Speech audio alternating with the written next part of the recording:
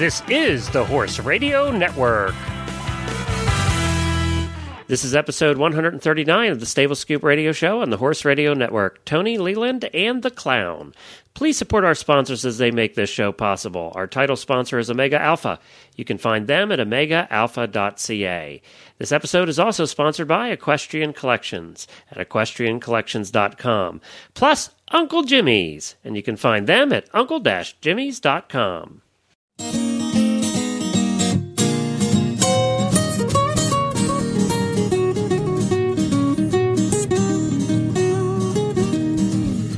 This is Glenn the Geek. And I'm Jen.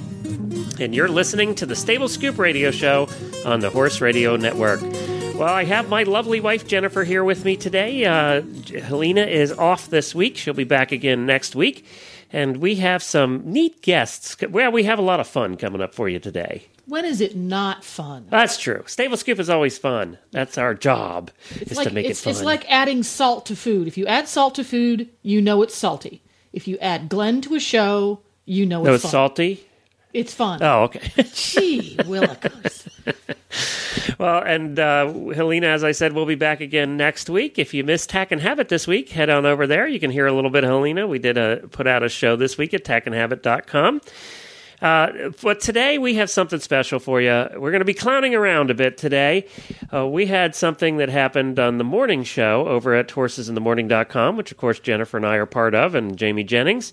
We had one of the funniest segments that's probably ever happened on the Horse Radio Network, let alone just the Horses in the Morning show. And we were dying laughing, and I know you were too. I had myself on mute. It was...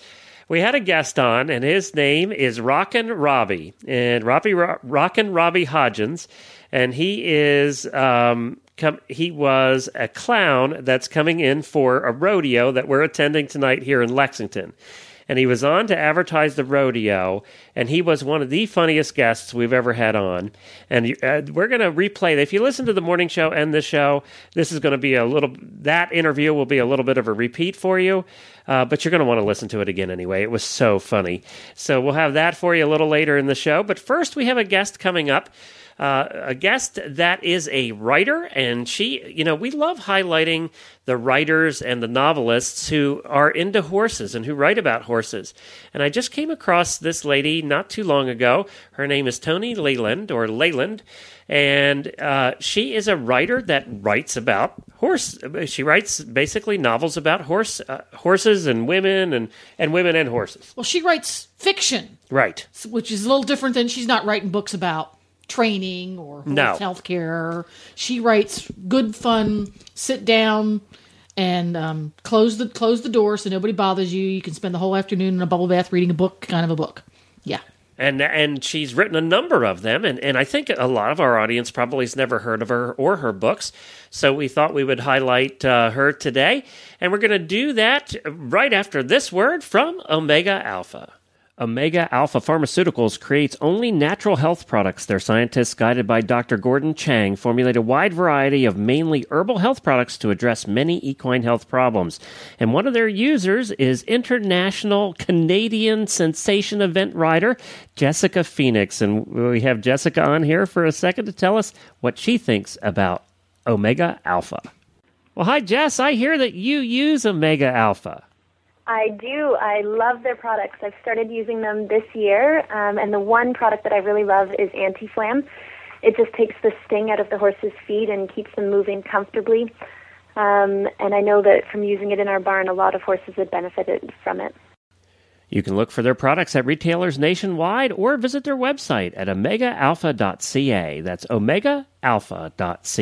And we're back. Thank you to Omega Alpha for their continued support of the Stable Scoop Radio Show. Thanks, Dr. Chang. And of course, if you missed Dr. Chang in last week's episode, you can take a listen to that as well.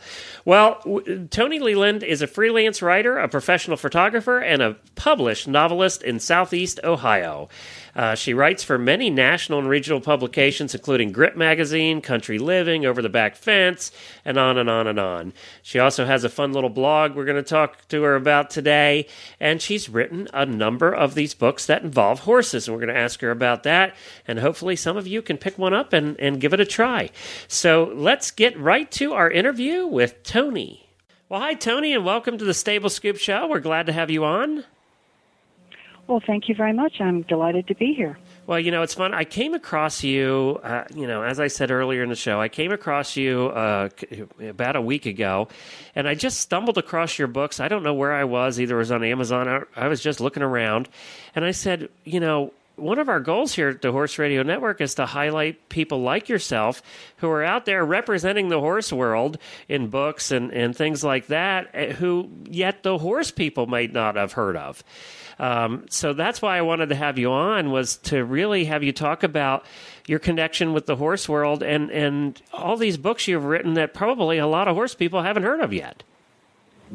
Well, I certainly appreciate that, and I do have connections going way back. I was one of those horse-crazy little girls that spent all my time wishing for a horse and didn't ever get it until I was old enough that I was then interested in boys. So I have always adored horses, and I raised horses in the 80s, finally got my fix 100%, and I also started writing about horses about the same time. I had been writing ever since I was a kid, but not necessarily anything that was readable. And so I have a good background in horses, and I like to research, and I love learning new things about them. I love the horse community, and that's really how I got started. You actually got started also in an area of the country where my family was from. And you were in East Lyme, Connecticut, and my family all came from the Jute City, Groton area, up near the casinos. Yeah, so, and you started with Arabs, huh? Arabs and Morgans. And were interesting combination, but that's what we did. Were you riding or driving, or? Well, I was riding, but not showing. Mostly just taking care of them and raising them. And my daughter did all the showing, and we had some trainers who showed our horses. Oh, so you had to do all the grunt work. You had the hard job. Oh, absolutely. And back in those days, I could carry an 8-pound bucket of water in each hand and run across a pasture. You're right. Yeah. That was those days. We're kind of feeling those days, too, to be honest with you. I don't miss breaking the ice on the ice buckets, though, believe me. Yeah. This year there was a lot of ice breaking, too. It was one of those years. Know. Well, my children all still live out in Connecticut, and we Skype every other day, and I got to see the snow through their eyes. Well, that's the better way to see it. Yeah, right, exactly.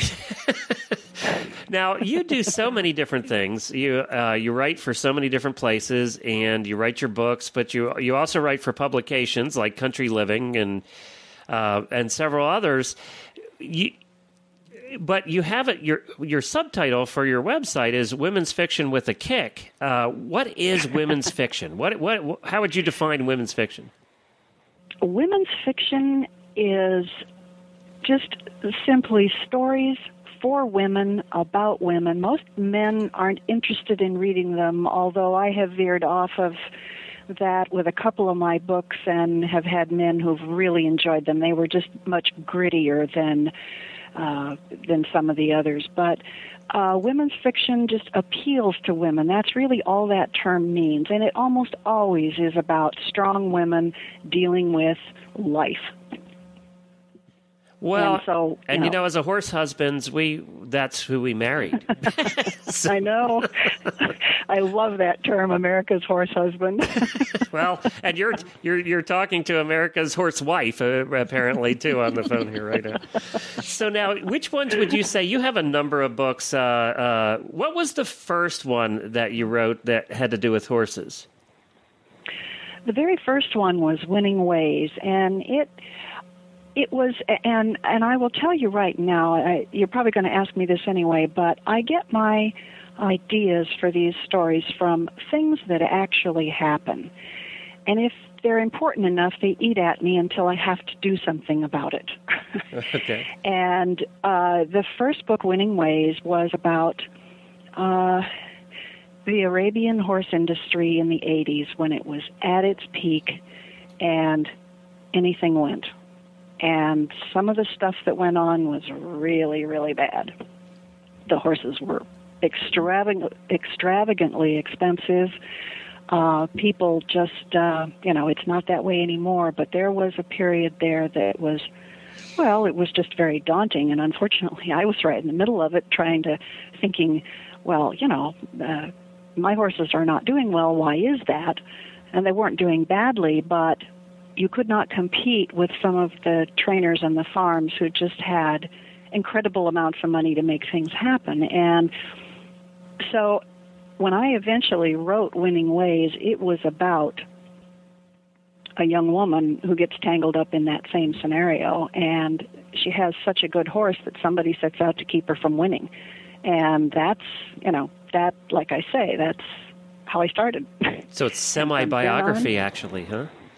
Well, not really. I mean, it wasn't me, because it really wasn't me, but it was something that I had viewed and I knew was the way it was. And it's funny, when the book came out and my readers discovered it, the comments were always, "Oh boy, yeah, I remember that."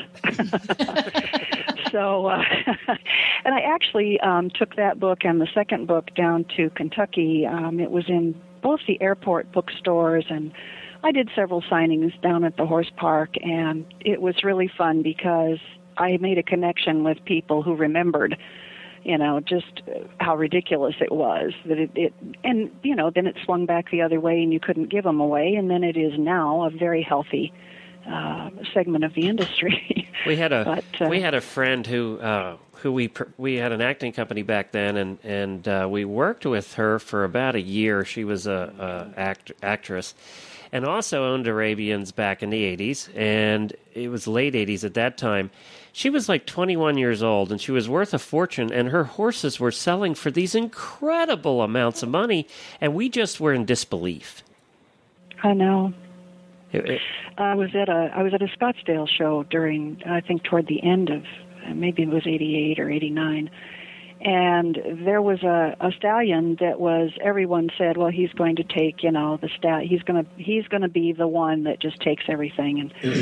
And there was a trainer who wanted him, and he took the owner aside and he said, I will offer you $300,000 for this horse right now if I can have him before you go into that class.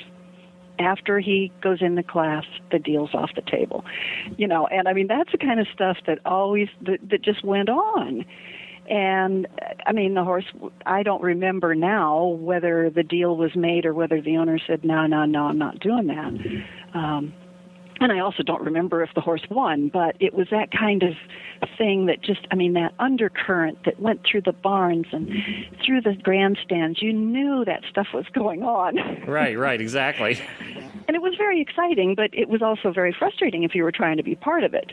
I wasn't at that point, but I know people who were, and they just said, oh, this is just ridiculous. I've spent all this money on these horses, and they've got the same bloodlines as the ones in the ring, and I can't get past the gate.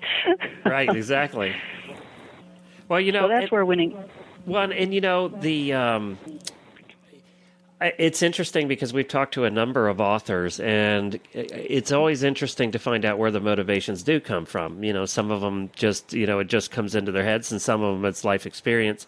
And I think with horse people, one of the things that we have found over the years of talking to authors is they tend to be more related to life experiences, because I think in the horse world things are just a little bit differently. You don't have to make this stuff up. First of all, it's there to begin with, but you tend to have those life experiences to be able to write successfully about horses, at least in the horse world, for people to buy you and believe you to be real. Well. Actually, I don't know if you remember, I don't remember the year, but several saddlebreds were vandalized in Lexington a few years back. I mean, badly hurt. and world champion Wild-Eyed and Wicked died as a result of it. And that bothered me so much. It took me 2 years to get around to doing anything about it, but it bothered me so much that I had to write a story almost to purge those thoughts from my head, and that was Deadly Heritage. 9/11 just blew me away, and a couple of years later I wrote Gambling with the Enemy. The horse abandonment and these auctions and horses being turned out to fend for themselves in the last few years, that finally got to me, and my most recent horse novel is Rescue Me, and it's about that. It's about horse rescue and domestic abuse. And those are all things that I feel really strongly about, and so this is the way that I work through them. And that book, I've taken it a step further. I got in touch with all of the horse rescues on Facebook that I could find and offered to donate books for their fundraising, and they all took me up on it because they're always looking to raise funds. Yeah, that's right. And you feed a horse every day and take care of its feet and take care of its health and all of that stuff. And so I did that, and it was just a wonderful success. I mean, I probably gave away 50 books, which is not a lot, but the money each one of them earned individually as a result of auctioning those off to people who didn't mind paying more than the cover price for it because it was for a good cause, that was just so worth it for me. I've been invited to come down to Kentucky to an adoption fair in June. I've been invited to several other things around the state here. And, in that way, it's been very good for me because people who might not have found my book found it through their dedication to the horse rescue programs. Right. So, and then you went on from Arabians to become sort of a mini person. That was an accident. and that's not referring to your height or your size. Yeah, it has nothing to do with your stature. No. I guarantee you, I'm not short anything. So the minis kind of got into my crosshairs in the late 80s in New England. I was still out there, and I was kind of fascinated with them, and everybody was talking about how popular they were, and I discovered nobody knew anything about them. I mean, there was no information out there about miniature horses. So, being who I am, I got busy and started finding people who did know about it, and we started a small company called Small Horse Press, and we are honestly the only publisher in the in the world, but I'm just going to say in the United States, that we specifically publish information about miniature horses, books, DVDs. We have some software for record keeping. If it's about miniatures, we have it. We either did it or we've done it for other authors. And so it was more a case of there was a need, and I filled it. I've never owned a miniature. I think they're really cute, and they are so different than they were in 1988, let me tell you. In what way? How are they different? Because you're right. Most horse people like us, we see minis, we think they're cute, but we don't know a darn thing about them. Right. Well, in the 80s, they were thick and drafty, and there was the quarter horse type, and there was the draft type. And they were... How can you call something that's 32 inches tall a draft type? Because they were fat as could be. Because they were thick-boned. They were big-boned, yeah. And square. And, the quarter horse ones were more refined, but they were still just kind of stocky little... They were Thelwell ponies. They were. Yes, they were. And, of course, everybody thought they were just little Shetlands, and they're not. And but over the years, I mean, if you go to a miniature horse show now, you're going to see teeny tiny little Arabians. That's been the breeding standard for quite a while now, and they are really exquisite. But they're still teeny tiny, and they're very popular. So fat as a bowling ball is out?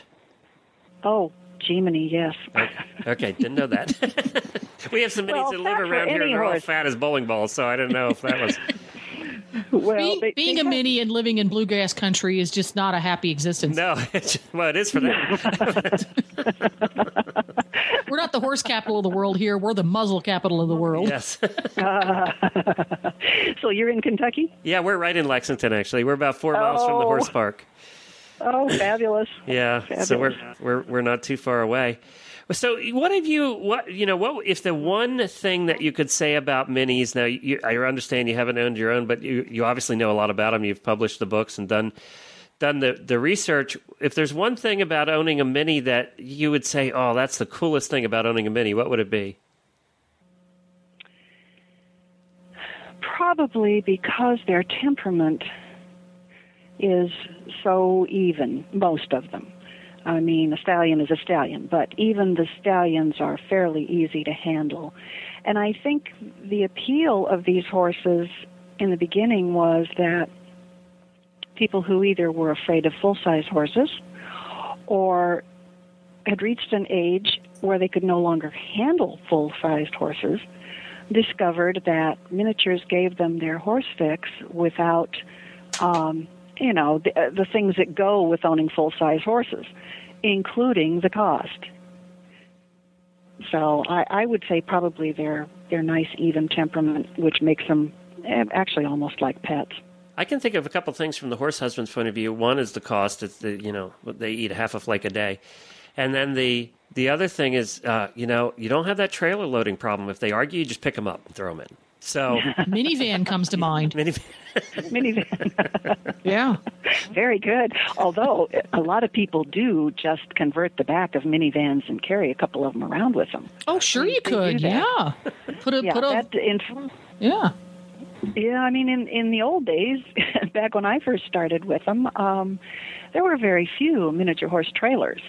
You either loaded them onto a regular trailer or you stuck them in the back of the pickup. And they're very happy to do that. That's what I'm saying, is that they almost don't know their horses. Right. Which can be a problem. It seems, now I haven't had a chance to work with lots and lots of minis, but it seems that the modern miniature horse does not have quite the same flight reflex or as developed a sense of claustrophobia that a regular sized horse does. You can put them in tiny little spaces where they can't move around a lot or startle them incredibly, and they don't seem to have quite the same reaction, the same prey reaction that regular sized horses do. Is that what you found? Well, I think so, and I think it goes back to that temperament. They are extremely trusting. So I think it's that temperament that you're talking about. They really don't have that skittishness that full-size horses do. Well, they also don't have the ugly personality that some Shetlands have. Shetlands and Hackney ponies, most ponies don't have nice personalities, but miniatures are not ponies. Right. They are little horses. So now you actually do some other things too I wanted to mention before we run out of time. And this, this goes into my horse husbandhood here. You have a blog called Food and Flowers Junkie Blog. So now anytime, I'm curious about that one. Anytime you talk about food, that flowers I could care less. But the food part, I'm with you on. So what's the motivation behind that blog? Well, it's one of those things where sometimes I get really tired of always having to write for everybody else. I mean, other than my novels, but, my freelancing, that's how I earn my living. And so when an editor says, well, I don't like this, or I do want that, or you can only write this many words, or send me one picture or whatever, it gets to the point where I think, doggone it, I just want to write what I want to write. And that's why I started that blog. I thought, when I feel like writing about chocolate chip cookies, I want to sit down and do it. And maybe nobody's reading it, but I've written it. That's really all it was. It was not, it was for me.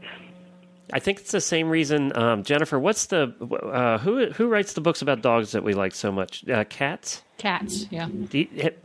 What's his first name? Do you remember? Mister. I don't remember his first name, but he writes books about dogs, and he's an excellent author.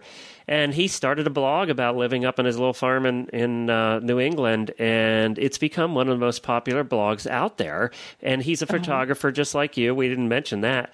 And he just has so much fun posting what he wants. And when he started the blog, he said, "I'm doing this because there are no editors, and I can say what I want." Absolutely. So kind of the same reason, huh? That's right. And, I have another blog called Manuscript Musings, and I approach that one totally different. That is my official hat. That's I write about different things about writing. Sometimes I post articles there that I've written other places. It's really it's a very formal blog, and it's not nearly as much fun as the Food and Flower Junkies.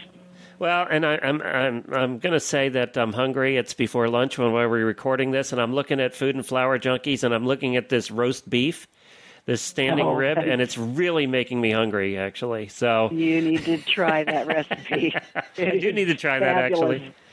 It's a recipe for no roast beef. Hey, that sounds like a good idea. Yes. It just melts in your mouth. It is unbelievable. It looks good.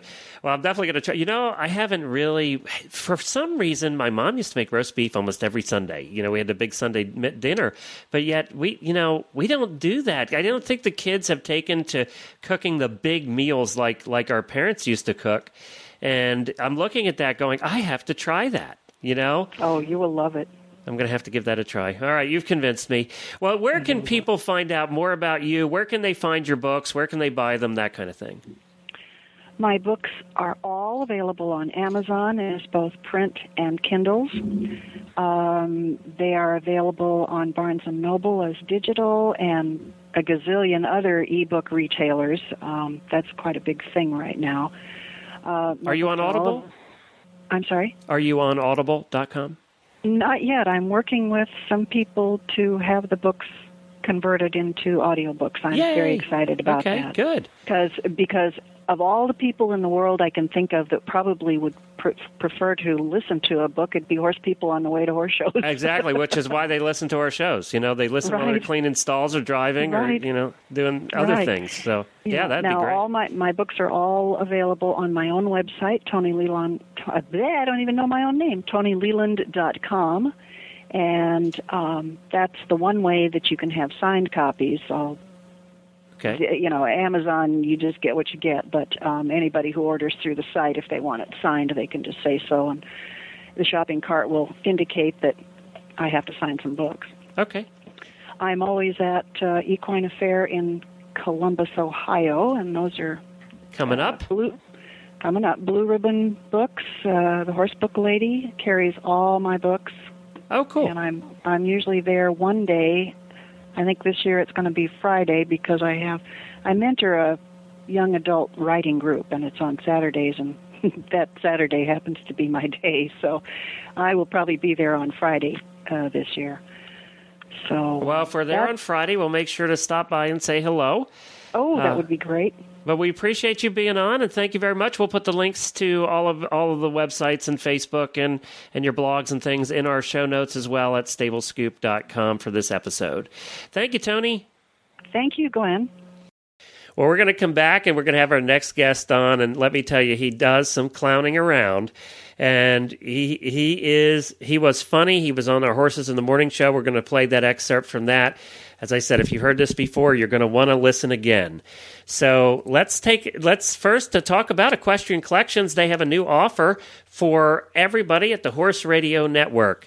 The next time you buy something from Equestrian Collections, you'll get $10 off your next order of $120 or more just by putting the promo code HORSESHOW, all one word, HORSESHOW, at checkout, and they'll give you $10 off your next order of $120 or more. And now's the time where you're going to be buying $120 worth of stuff because you're looking at your show clothing and it's kind of tattered and needs replaced. You got spring sheets you're going to need for your horses. Your kids' boots are needing replaced. And Equestrian Collections has over 315 different brands of clothing and supplies and tack. And don't forget helmets. And helmets and everything that you're going to need for you, for your horses, and for your family. And you get that $10 off that next order of $120 or more by using Horse Show, all one word, at checkout at equestriancollections.com. And while we're at it, let's mention Uncle Jimmy's. You know, Uncle Jimmy's is one of our favorite brands of horse treats. We got to know Uncle Jimmy years and years. Do you remember how long ago it was we got to know? Was it when we had our store? No, it wasn't quite that long ago. No, it was during the early 2000s, though. Uncle Jimmy's came into being, and we said, Uncle Jimmy's hanging balls. We have to find out what they are. Just the name made us want to learn more about it, and I think that's why most people have tried their products. And we did, and our horses love Uncle Jimmy's products. Your horses will, too. He has Uncle Jimmy's hanging balls, which is a stall ball treat, hangs from the ceiling, so they have to work it, nibbling at it and eating it. Takes them some time to eat that treat. And also, they have the sugar-free version. Yes. That's Beaker's kind. That's right. If your horse is a little chubby like ours, then they're going to want the sugar-free version of Uncle Jimmy's Hanging Balls. Bet you a lot of you didn't know that they had that. Plus, the other product that we absolutely love are Uncle Jimmy's Squeezy Buns. Soft and squishy and yummy. And what can you put inside? You can put meds in there. That's right. You can put medicines inside of those squeezy buns. They're individually wrapped. They're super fresh, and they're super squishy. So you put the medicine inside, you squish it around, and you feed it to your horse, and you're guaranteed your horse is going to eat it. And you can find all of that at retailers near you, carry Uncle Jimmy's, or uncle-jimmy's.com. Well, let's get to clowning around a bit.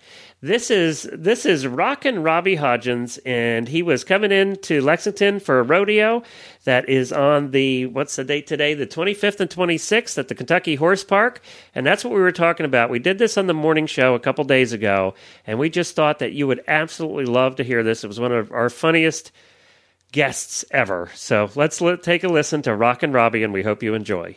He is a rodeo clown for a long time. And he's been doing the rodeo clown thing for years. He's very popular on the rodeo circuit.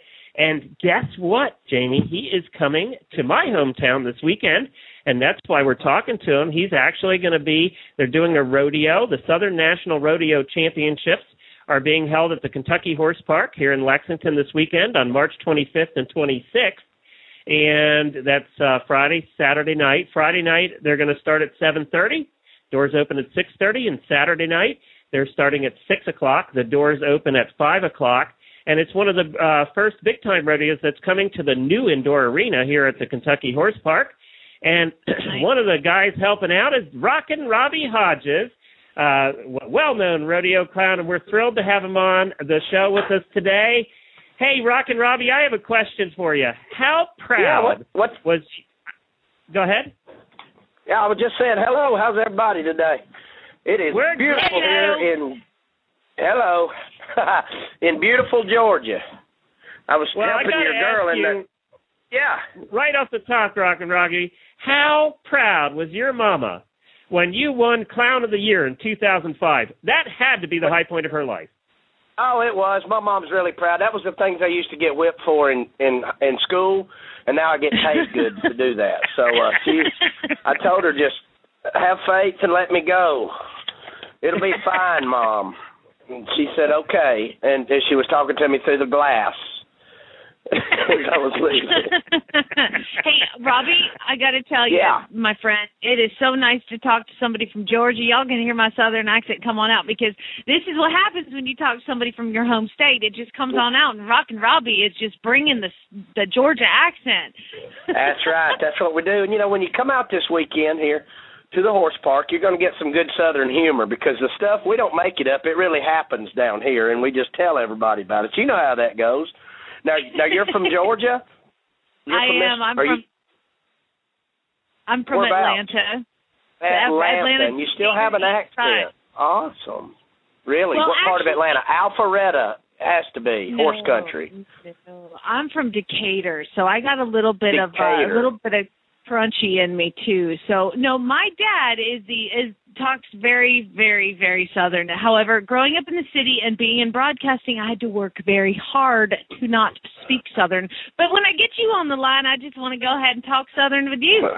Well, that's all right. You just unload on it, honey, because I promise you, we're going to talk Southern. But can't nobody understand. I was down in, I just did a rodeo last weekend, 5 performances down in Mercedes, Texas, and it's right on the Mexican border, right 4 miles from the border. And you're talking about can't understand them people. But they can understand me, and if you'll talk loud to those people, it's amazing they hear. I don't understand why, but first thing somebody wants to do, you'll say a word and you'll put a little bit of that Spanish accent in it. I don't know why that's supposed to help, but apparently they can understand if you put a little salsa in when you talk. Like, would you like to go to the car? Instead of, I don't know, but they had a good time down there, but they couldn't understand much of me. But that's all right, y'all can. That's good. Decatur, Georgia. My God. I bet you're cuter than a bucket of ducks. She is. I like it. I just got home. I've been on a 5-week run to the south, and I went down to Arcadia, Florida the week before that. And those people down there, that's a bunch of transplanted Yankees. So I get on the airplane. I flew down there from Houston. I'd done a rodeo near Dallas and Fort Worth, Glen Rose, Texas. And with a really good friend of mine, he was the announcer there. So I just jumped on the airplane. He threw me on the plane. Well, I get on the plane. Have you ever been on a plane going to the south in the wintertime? It's nothing but old people. Not knocking old people. We might as well went in a 1980 Lincoln condominium with our whole time we flying, the left blinkers on, and we're in the fast lane of the daggum up there in the sky, and all the other planes are honking the horn. Going around it? Yeah, get out of the way! It looked like a Geritol fest. Well, you get that when you got. So, Robbie, tell us, did you grow up wanting to be a clown, or did that just happen naturally? Well, I kind of was. I rode barebacks for 16 years and rode broncs, and I was in the horse industry and that end of it, the ones that nobody could handle. I got on, I guess, 4 years, and never was much of a bull rider, but I rode barebacks, and I won me 3 or 4 championships there, and I got about 30 and decided that I was tired of waking up, cracking and popping every morning. So I said, you know what I think I'm going to do? I'm going to quit. And when I did, I had a buddy of mine, it was a rodeo stock contractor, I told him, I said, I'd like to be a rodeo clown because somebody told me I should be. I'd always kind of put the rocks in the rigging bags, at the rodeos and say, hey, fat boy, you work here? Yeah, well, open the gate. Stuff like that's kind of how I hid my fear. And he said, I'll give you a chance. And I wanted to do, 2 or 3 rodeos a year, and I ended up doing 20 my first year. And now it's been a whirlwind. I was fortunate enough this year to do the National Finals Rodeo out in Las Vegas as the barrel man in my 5th year. And I tell you what, guys, as a kid, everybody knows, and all the, folks listening are, the barrel racers and stuff like that, and the ropers. When you're practicing in the pen, you're at the 10th round of the NFR is always your scenario, and here we go. This is the 10th round to win the world, and just to be there that one time, and I actually got to see what the 10th round was like. It was the greatest honor for a little kid from Georgia. I tell you, it was amazing. I'd love to go back and do it again, every year, but I want somebody else too to get the opportunity to walk down that tunnel. I mean, it's amazing. 18,000 people a night, the greatest rodeo fans and greatest and cowboys and cowgirls in the world. And I mean, if you ever get a chance, you have to go to the National Finals Rodeo. You'll become a rodeo fan all over. I did. And it's amazing. We are so looking forward to seeing you this weekend. We're coming out on Friday night, and we're really looking forward to seeing you. You guys do so much more. If you haven't seen around a long time, The rodeo clowns just don't, they do. Obviously, their main job is to protect their riders, make sure they don't get killed. Right. But the other job you guys have now is really, you entertain the crowd, between events, and you're really doing more entertaining now than you used to in the past. Absolutely. Well, we're busier in a set of jumper cables at a trailer park funeral from 7:30 to 10 o'clock. I mean, and it's I almost fell off my ball. You never been to a trailer park funeral, man? Jumper cables and air pumps. My God. Hey, man, I left my radio on. Can I borrow your jumper cables? Yeah. Good Lord. I thought you was from Decatur. That's the city now, say Sugar. You're out here. We're out here in Polk County. That's right. In fact, are you in Polk County? Yes, ma'am, near Cedartown, Georgia. You know where Cedartown is? You're up north, isn't that? That's west, northwest. Yep. I live in a little town called Cave Spring, Georgia, but my folks live over here in Cedartown, so I'm hanging out here eating free food for a few days. Don't say nothing about that. I don't. Do you really? Isn't that excellent? I know. And Mom feels like you're not eating enough. I'm gonna fix you something to eat. Well, gravy where we live is an after dinner drink. So I'll weigh 225 pounds when I get out of here, and I'm about 70 right now. But how do you get off on food? What is the matter with you people? What have y'all done? What were we talking about? Squirrel. Why aren't you on tour with Larry the Cable Guy? Is he like a good friend of yours? Yes, actually, I spent New Year's with Dan Whitney, Larry the Cable Guy. The other the other day, if my girlfriend's listening right now, she lives in San Diego, she'll be laughing because anything in the South the other day can be now to 10 years ago. You know that. So the other day, yep. I spent New Year's with Larry the Cable Guy, and what a joy it was. It was so funny. They had all the people from Disney Pixar there, and we ate Sonny's Barbecue, catered the New Year's party, and we ate chips and salsa out of a bag and out of the bowl. I mean, out of the glass, the jar. It wasn't none of this fancy stuff, and I had to help him get his margarita machine going. That sounds like a Larry the Cable Guy party right there. Oh, my gosh, it's perfect. Yeah. And, he's a super good guy. And he's brought, comedy to a different level, and I only try to steal his really good stuff from him, when we're using it. So basically, you know what, though? If we're stealing from you, we're stealing twice. That's right. He'll use some of my stuff, too. See, we've lost some good comedy stuff. Yeah, he'll use, we can't use Michael Jackson anymore. You can't use the Crocodile Hunter anymore. Good Lord, all these people are dying off, and it's messing up our whole deal. So we have to kind of, the world's always changing, They don't think about us. But anyhow, but he'll use some stuff, and I'll use some of his stuff every once in a while. I might have to throw one in of his. I don't like to use other people's comedy because, I like to think of my own, and then it works. It's sort of like selling a painting. You're doing a painting every Friday and Saturday night, and, you want people to buy your work. And it's so... it's such a, that's the 80-point ride I can't make anymore because I don't ride barebacks anymore is hearing these people laugh and cheer and stopping what they're doing, to hear something new that I've come up with or a little skit or anything, just to make,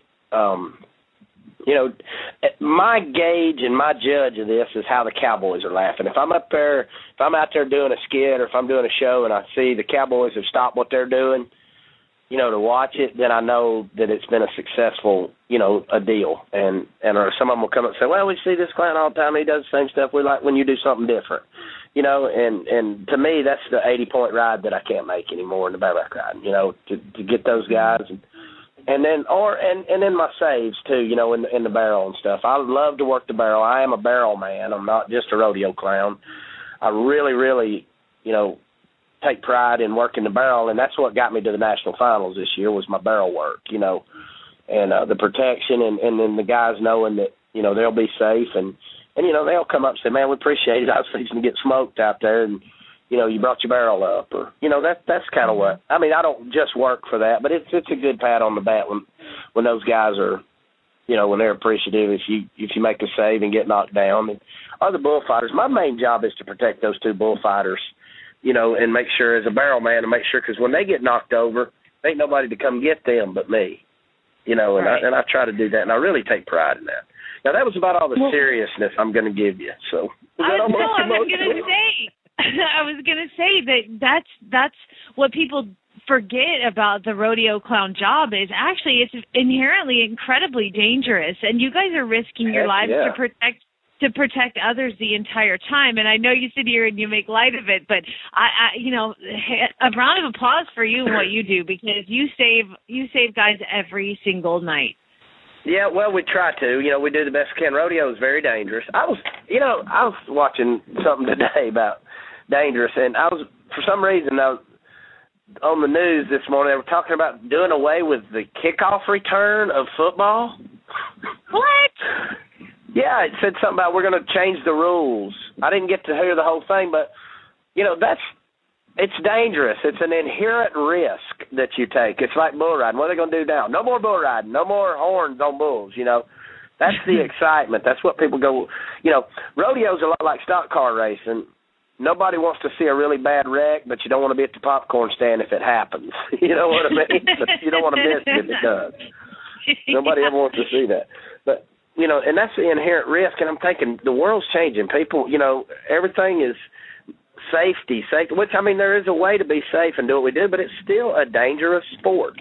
That's why we do it. I have small man's disease, apparently, because I love the danger element. I love the excitement of it, and, yeah, there's a chance every night you may not get to walk out of that arena, but there's also 50 other guys or 40 other guys that are taking the same chance that you are, and, and that's what we've chose to do. But that just bothered me. I thought, now, why would they it's dangerous, they were saying something about kickoff returns.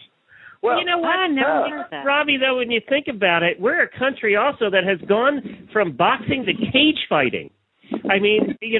Yeah. Where does cage that fighting fit in to me there? used to be at Max's Supper Club at 2:30 in the morning in Mississippi over there, because Max used to sing behind the cage. That was cage fighting for us. I'm looking at, my mom's got two big old giant parakeets over here in the cage, and they saying, yeah, don't start on that cage fighting crap. We don't want to hear it. We want boxing. Yeah, I know. I totally agree with the you. other one. And Larry the Cable Guy, getting back to him a little bit, he has this new show. I don't know if you had a chance to watch it on the History Channel. And it's pretty good. I heard about that, where he goes and does cool stuff and all over America. I need to call him, get him in the clown barrel. He was. That was one of the segments last week. Was it really? Yeah, it's actually at a rodeo, and he did the clown thing.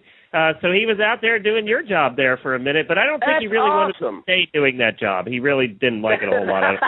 It takes a different kind. It takes a different kind to do what we do, But like I said, for the first 2 hours or hour and 45 minutes of the rodeo before that bull riding starts, I'm the entertainment. I make sure. And this year at Kentucky, to get back to that, this week at the horse park, we've got a great rodeo announcer, Roger Mooney. He's a national finals rodeo announcer. So, and he's been nominated for announcer of the year. Yeah, he's a top 6. They call it. They don't used to call it top 5. Now they've added one, but he's a top 5er. And he is amazing to hear. And he lives up in LJ, Georgia. All right. He and I, we go at it. And it is so much fun when Roger is announcing. You have to stay on your toes because he'll throw the jokes at you. And you really have to pay attention to what's going on, because Roger will throw a joke at you and then you'll have to, respond. And it's a good workout when you're with Roger. And he is such an amazing. He's done He's done the Great Lakes Circuit Finals for the last 10 or 12 years over in Louisville at the Freedom Hall. And he got me in there about 5 years ago, and I've done it the last 5 years together. And when we do, people just stop rodeoing and just enjoy hearing us go at it, And that's what's so much fun is to hear him. He is a phenom on the microphone. He'll be proud of me that I learned that word if he's listening, but he probably ain't listening. He sleeps all day. He's a vampire. But, when you come out this weekend. I assume we'll be doing all, 6 all 6 of the different things, or 6 or 7 different things they do at normal rodeos will be this weekend? Do you know? Exactly. Yep. You'll have Cowboys are vying for the world championship. This is a stop on the way to the National Finals Rodeo. They go to rodeos all over the country, and then the top 15 money winners at the end of the year go to Las Vegas, for the finals. So this rodeo, their dollars count just like any of them, from Cheyenne to anywhere, and you'll see a lot. And the Mark Johnson Universal Rodeo is amazing. His animals are great. They've been featured at the national finals. He actually has a buckskin horse they were 87 on about 2 years ago at the national finals. So wow. Captain Buck will be there, and all these good horses he's got, and he's got a bunch of bulls that went to the national finals. So you're going to see the same bulls and stuff that you see on ESPN. You're going to get to see you're going to get to see live rodeo action up close. It's a lot like stock car racing. Like I said, if you people say, I don't want to watch that, it's just going around in a circle, and then you'll take them to a race or even a rodeo, and then they're like, oh my gosh, I can't believe how these bulls are, how athletic they are, and how high they jump in the air, and these little guys that are riding them. It's amazing. To see it live, sitting on in a good seat, it'll make a fan out of you, and that's what's so great about with the rodeo and stuff, is the up closeness. And here's something else: for the money that you spend, you're going to get 2.5 hours of entertainment. You're not going to be at a concert, you give $100 for a ticket, which is 3 times as much as these tickets are, and you might get the entertainer for an hour, at the most, and you got warm up, and but here you're going to get your total value for the money. I think rodeo to me is the best value in the entertainment business because of the price and how much entertainment you get, and then there's enough breaks to get you to go get some popcorn and come back. We don't want you to miss anything, and to me, that's the best part, and that's the best sell of rodeo, is its entertainment value for the price. 2.5 hours of good family entertainment. There's not going to be we're not going to bite the heads off any doves. Might throw a cowboy in the air, but we're not going to hurt any. You won't have Robbie, I got to say too, if you haven't been up here yet, you're going to be performing in a brand new stadium that was just put up last year. It is a beautiful stadium. It's really nice. Right. That's what I hear. Yeah, I assume they're having it in the new indoor arena, right? They're doing it in the new stadium, I would assume. Yeah, in the new stadium. It sure is, in the new big covered arena, and it's there won't be a bad seat. It's a brand new facility. Come out and support it. That's the main thing. Folks in Louisville, come out and support. We'll tell you the scores on the basketball game. We're going to holler that out every once in a while. Don't worry. Come out and get your money's worth. Well, I got to say, too, I have 2 other things, and then we'll let you go. And I so appreciate you joining us. Oh, heck no. They tell me, no, we're going to be here till noon. We're not going anywhere. 2 other things. One is we were invited, and we're going down in May, to Graceland to do the morning show live at Graceland to talk about the horses that are still there and all that stuff. And are you serious? What's this I hear about you singing Elvis Presley songs? Yeah, I'm a little bit of that is one of the most useless traits that I have, but I'm an Elvis impersonator too when I'm not, when I don't have bronchitis. And it was so funny the other day, I was in Mercedes, and we were doing sound check, and my sound guy just busted out the trilogy on the karaoke version of it, and I sang it, and I turned around, there's about 300 people standing there. It was so funny. Nobody had any idea. I don't let that get out. Thank God it's not going to get out. It's just going over the internet right now, viral. So that's really nice. But sing. Go ahead. Do it. Let's hear it. Oh, no. You don't want me to do that this morning, I promise you. No. Well, you'll have to wait for the rodeo to do that. I may bust out some Elvis for Roger at the rodeo. You come to the rodeo, I'll sing it for you. I'll be the one standing up screaming, sing Elvis, okay? So you'll know that would be you, all right? If you stand up and scream and sing Elvis, I'll stand up and sing it. How about that? All right, there we go. That's a deal. So y'all are going to Graceland. Have you ever been to Graceland before? I have not. Amazing. No. Are you serious? You're going to like it. No, I have not been to Graceland, actually. And they have invited us to come down. We're going to be heading down there to actually do the show from there one morning. And they want to get the word out that Elvis was a horse person and that there's absolutely he was. Yeah. Yeah. Something interesting about that when on the horse deal, I don't know if y'all know this or not, but, 2 of those horses are originals that he had there, or one of them was still, I'm sure they're about gone by now, but very old. And what they did, they implanted, I don't know if you know this or not, but they implanted lenses over those horses' eyes to protect them like a contact lens from UV from so many photos. No because way. Is that right? Yep. When you go to Graceland, when you go like in the buildings and stuff to see all Elvis's stuff, you can't take flash pictures. They won't allow you to take flash pictures. Well, they were worried so many flashes on these animals that it would blind them, so they implanted protective lenses on the horses. Now, I don't know if these are still the same ones. I haven't been there in about 10 years, and these old horses, they got to be getting old. But if they're even still with us. But, Elvis has a big black horse out there, and he had an old Palomino out there that was so neat. Well, we went over apparently, and I think the Palomino died, but they got another Palomino. Apparently, there hasn't been like one day since he died that there hasn't been a Palomino on Graceland. That's they've awesome. kept it that way. Yeah, they've kept it that way so that we're looking forward to going out. That'll be a lot of fun. We're running out of time here.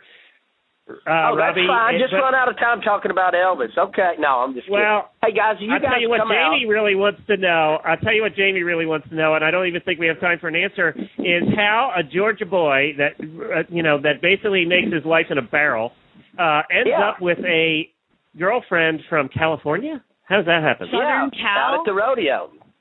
San Diego, baby. When you see me, you'll see with my muscled up, it's my physique and good looks. I'm 6'2" on eHarmony, see.